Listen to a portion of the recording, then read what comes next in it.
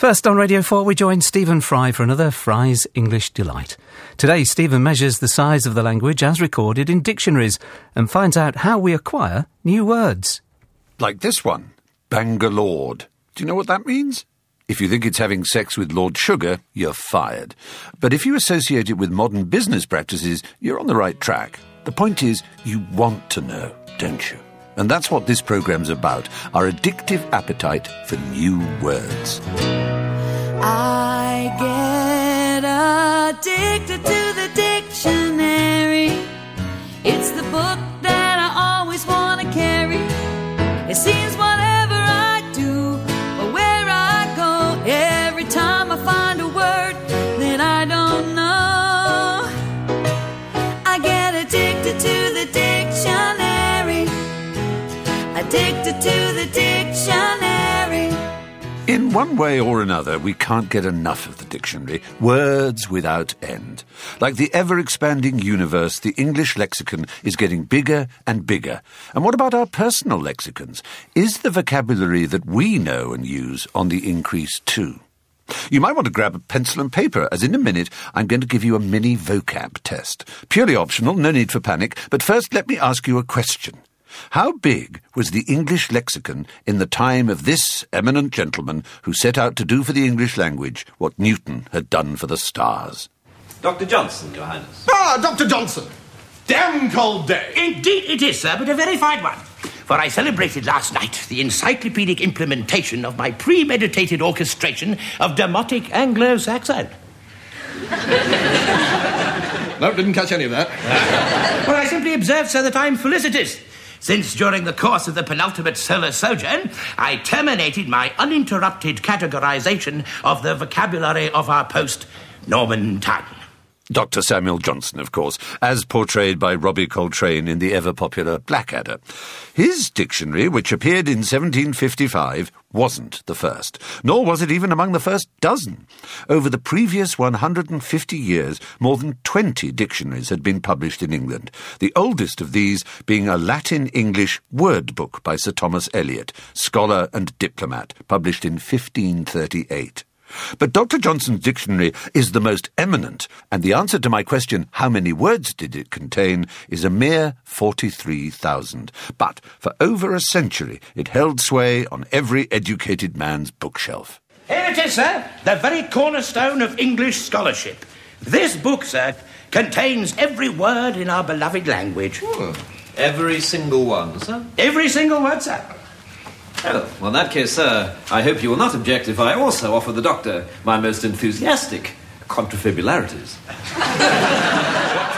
I think Dr. Johnson would have approved of Blackadder's invention, perhaps even buying the digital versatile disc, and in fact it very nearly means something. Unpicking contrafibularities, you have contra, against, plus fibula, the small bone in the lower leg, thus pulling one's leg. Surely a worthy addition to his dictionary.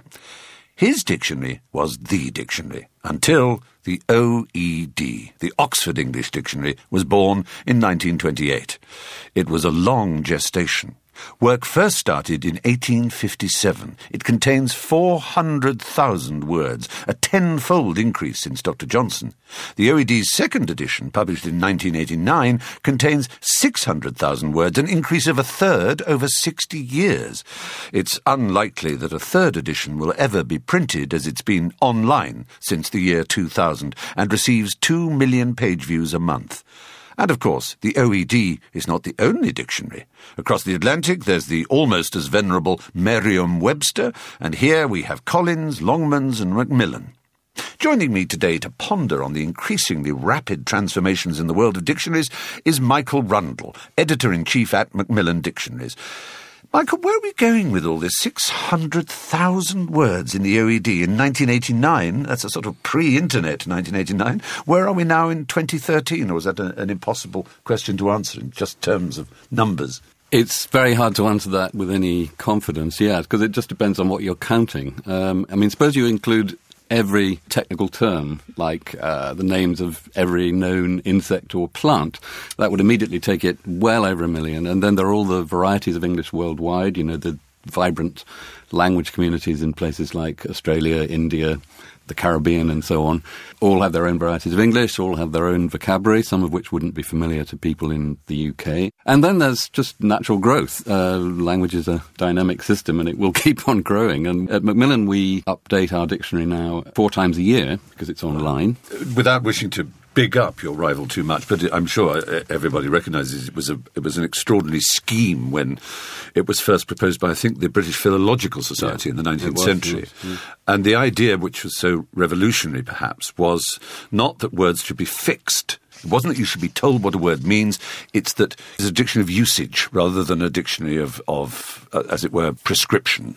Yeah, and really that's the founding principle of the OED. And it was also Johnson's approach as well, that anything that he said in the dictionary must be based on evidence of usage, of what people do when they're using these words in normal communication, whether they're writing or speaking. And that's a very important principle. And a lot of people have the wrong idea about dictionaries, and they think that dictionaries are there in order to tell us what's right and what's wrong, and to let in the sort of good words and keep out the bad words, and so on. But you're right, that not only the OED, but lexicography in general is about observing words in use and, in a way, distilling the information from that into a dictionary entry. Yes. I mean, it's as preposterous for a dictionary to tell a word what to be as it would be for a zoologist to tell a bird how to behave. You might think you know how the bird behaved, but if it suddenly did a new behaviour, you wouldn't say, "No, you've made a mistake, bird." You just have to redefine your understanding of that bird. Yeah. Right. Well, let's take a minute to give our, I'm sure, very erudite Radio 4 listeners a vocabulary challenge, a test of the size of their personal lexicons. Pencil and paper at the ready. Here are your 6 words. Do you know the meaning of cadenza, obtrude, cyborg, sylvan, sagacious, and casuist? No cheating now, no peeking at the dictionary, printed or electronic. Answers later in the programme. So how has the role of the lexicographer changed then, would you say?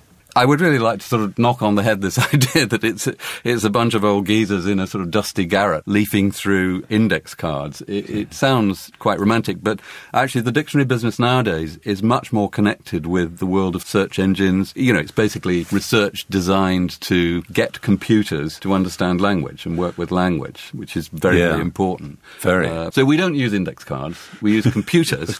And specifically we use language corpora. Now, a corpus is a big collection of texts from newspapers, novels, academic papers, and so on, stored in digital form on a computer. And most dictionary operations will be using language corpora of perhaps 1 billion or 2 billion words of English, so that we can get very accurate information about the frequency of different patterns or different meanings or different words. I could show you how that works on my little iPad. I'm going to put in the word advice.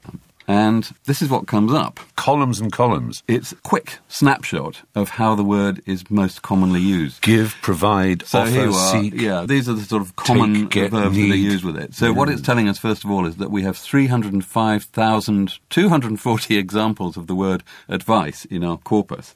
And then we can see how it's predominantly used. And we've got here a column of adjectives that are often used with it. Good, legal advice, good advice, practical, professional, further. Gosh, it's amazing. Oh, every word I find expands my mind, and I find words of every shape and kind.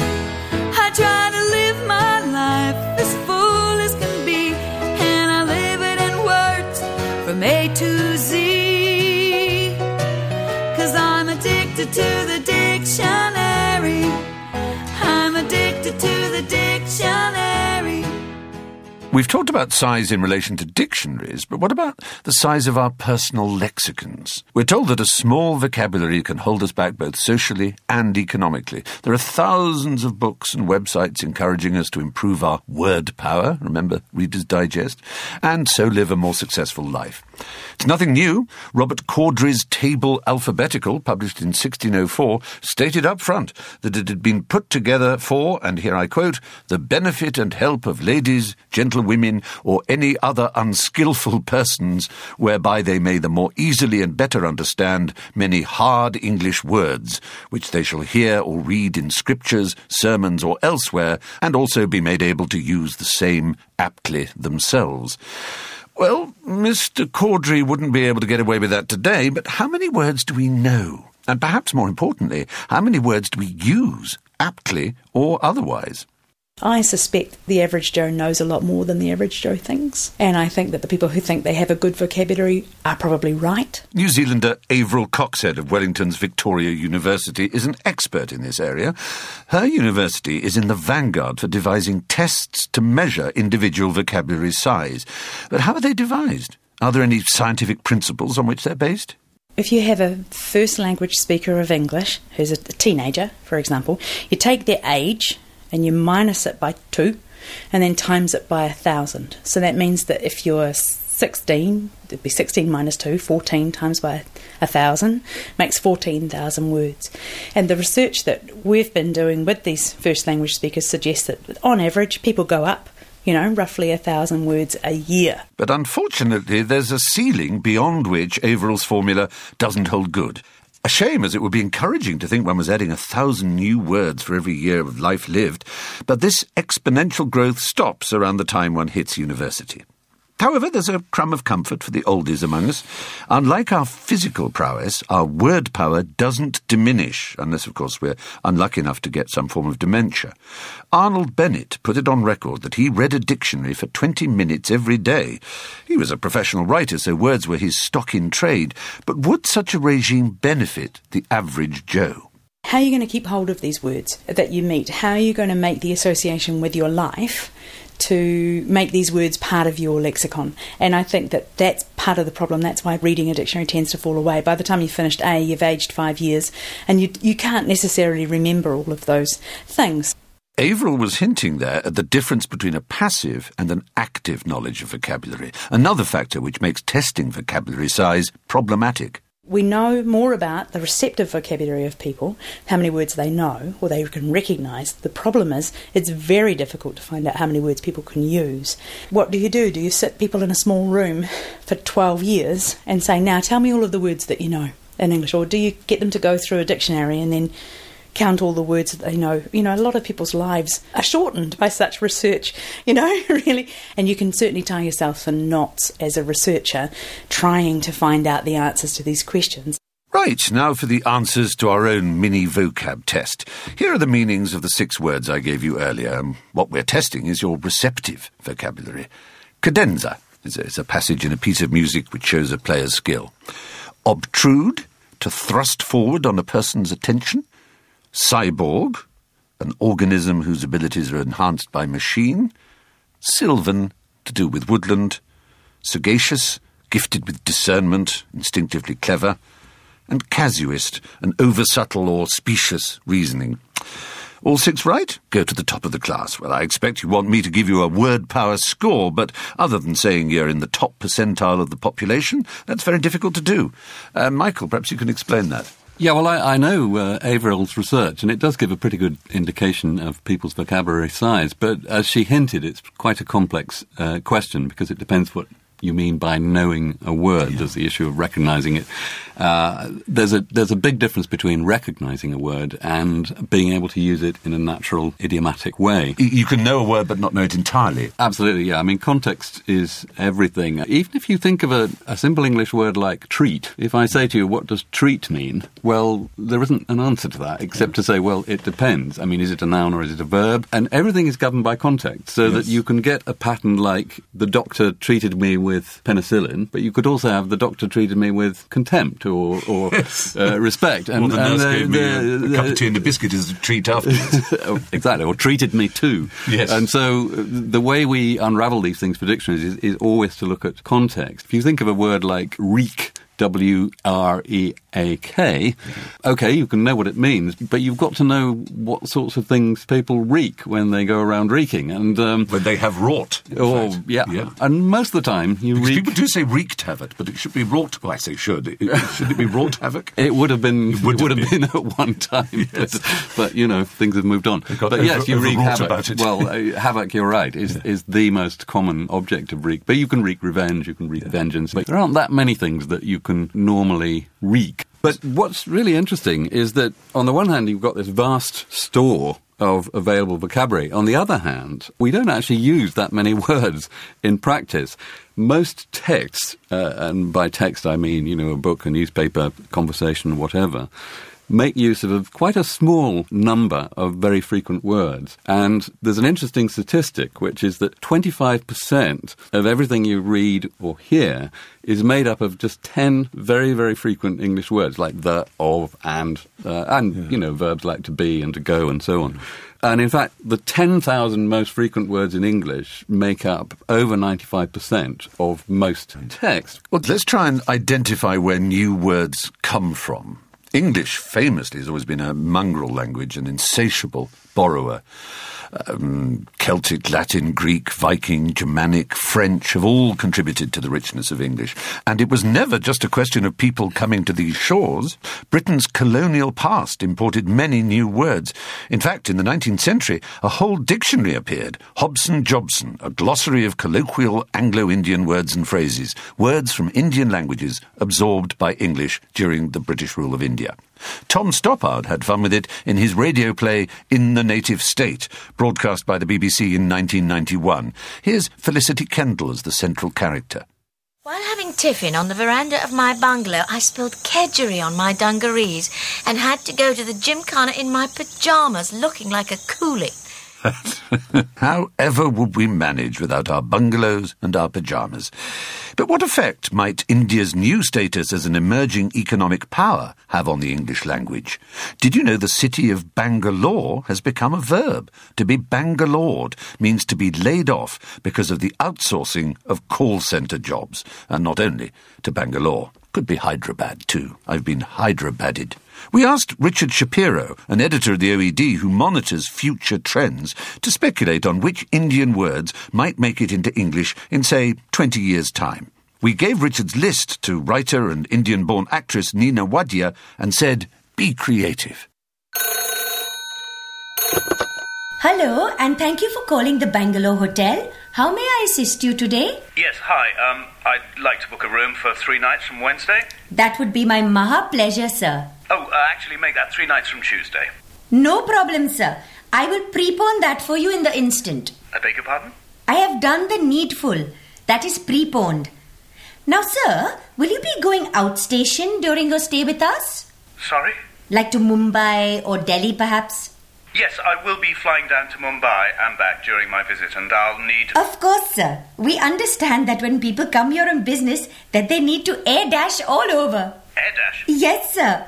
But don't worry, my coolie will take your luggage from the cupboard and pack it into the auto rickshaw very nicely. No, I don't think I want anyone to... And sir, don't worry if you forget to pack some things for your stay. We are prepared for every eventuality, from needing some half pants to replacing lost opticals. Are you going to need car hire during your stay here, sir? Yes. Super fine. I have a batchmate who will give you a very good deal. And his uncle owns the petrol bunk, so you can fill up almost for free. Only do watch out for the new speed breakers in the city, sir. If you go over them too fast, you could do some maha damage to your undercarriage. And if you get stopped by the police for drink driving... I don't drink and drive. Yes, but if you want to start, sir, then I have a cousin who works in the district jail, and he will make sure that you have a very short under trial, and you might even escape scot-free. May I ask you one more really super-duper very important question, sir? If I can understand it. Will you be requiring any assistance with your business trip here? Like introductions to VVIP people like government ministers, or help with your chit fund? A chit what? Look, all I need is to... I know. All you need is a good Indian wife who will do your bidding in the living room, dining room and every other room. Just please do be considering me, because I really wish to get out of the hotel business and get Bangalored instead. Oh,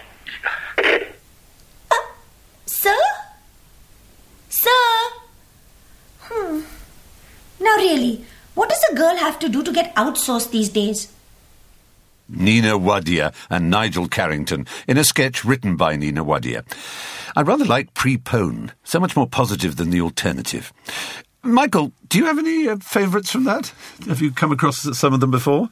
I have, yeah, but not all of them. It's an interesting mix, isn't it, of quite old-fashioned phraseology, like yes. do the needful, and then words which are alternative Indian English words for things like speed breakers, she yes. mentions, we'd say speed bumps, I suppose. Then there are these very nice kind of new, definitely Indian coinages, using maha, for example. Yes, maha's lovely. And some of that sort of stuff might not travel that well in the rest of the English-speaking world. But being Bangalore is great, of course, because it's, as you say, it's a place name turned into a verb, and there aren't very many of those. I think you can be Shanghai'd, and you can.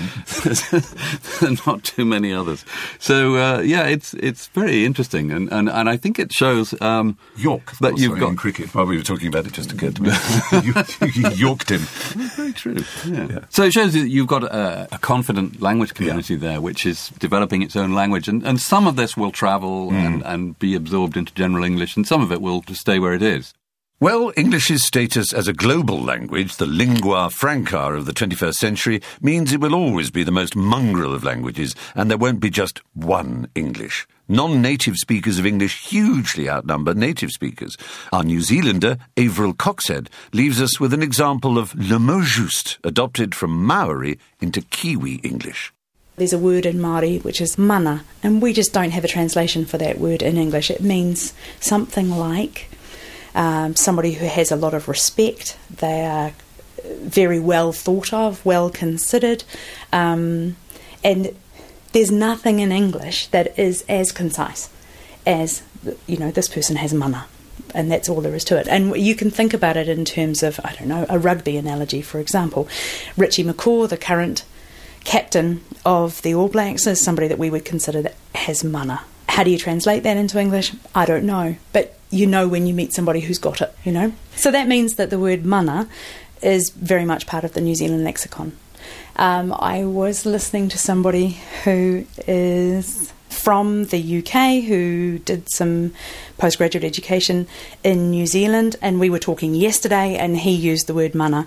So that's a Scottish speaker of English who was educated in New Zealand for a couple of years, and he freely uses the word mana because he knows what it means, and it's part of his lexicon too. So, it might spread to Scotland, who knows, because we don't have a word in English that has that same resonance or has that same sense of place and person. I think you just can't replace it with anything else. So if you were to do a test of New Zealand English, for example, you would have to include words in Māori in order to get a real sense of the vocabulary size.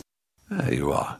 Mana from heaven, as she would say. So, Michael, what about social networking, Twitter and everything? There's a huge amount of extra pressure on the language now. It's no longer just the birds who tweet and Twitter. Most obviously, it's adding quite a lot of new vocabulary to the language. In the Macmillan Dictionary, we have 30 or 40 items that come from social networking, words like hashtags, Twittersphere, Twitterati, defriend, and things like that. But there are also, new meanings of existing words. An interesting one that we've just added is like in the social networking sense of, if you say 250 people have liked this, then liking something doesn't just mean having a feeling, it means actually taking some kind of action.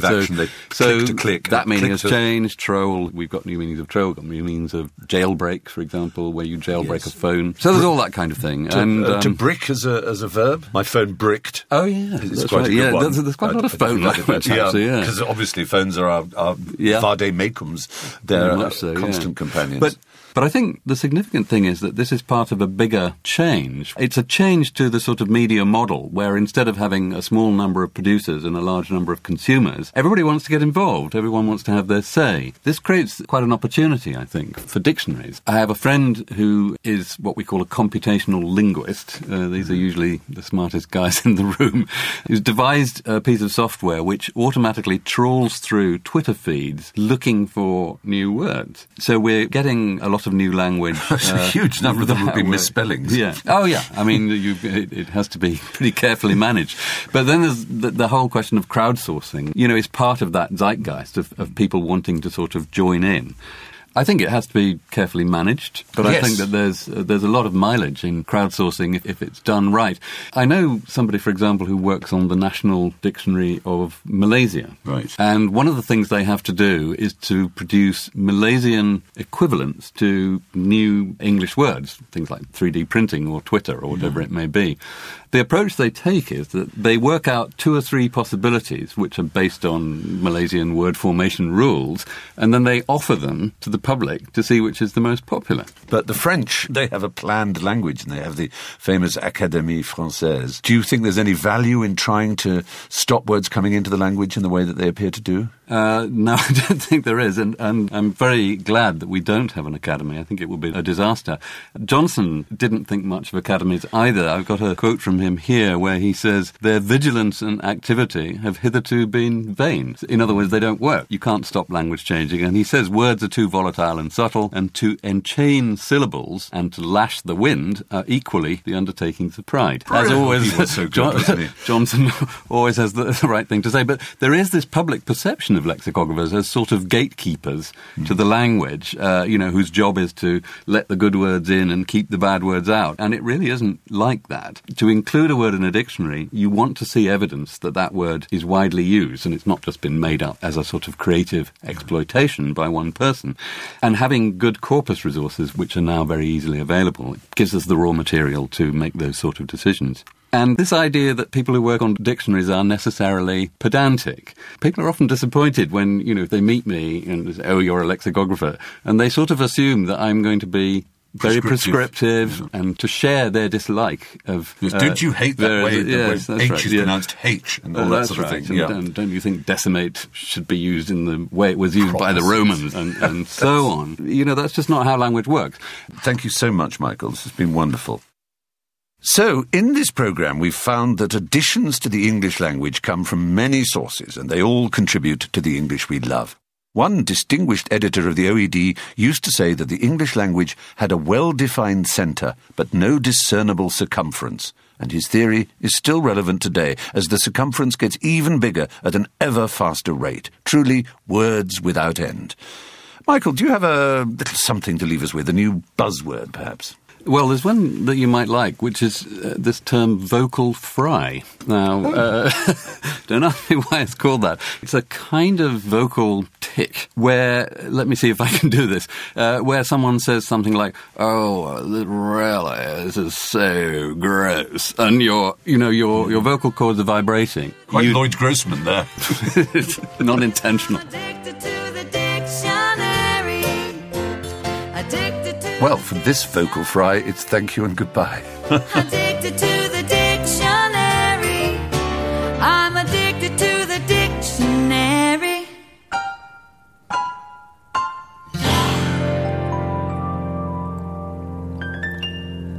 Fry's English Delight was presented by Stephen Fry and produced by Marilyn Harris. It was a testbed production for BBC Radio 4.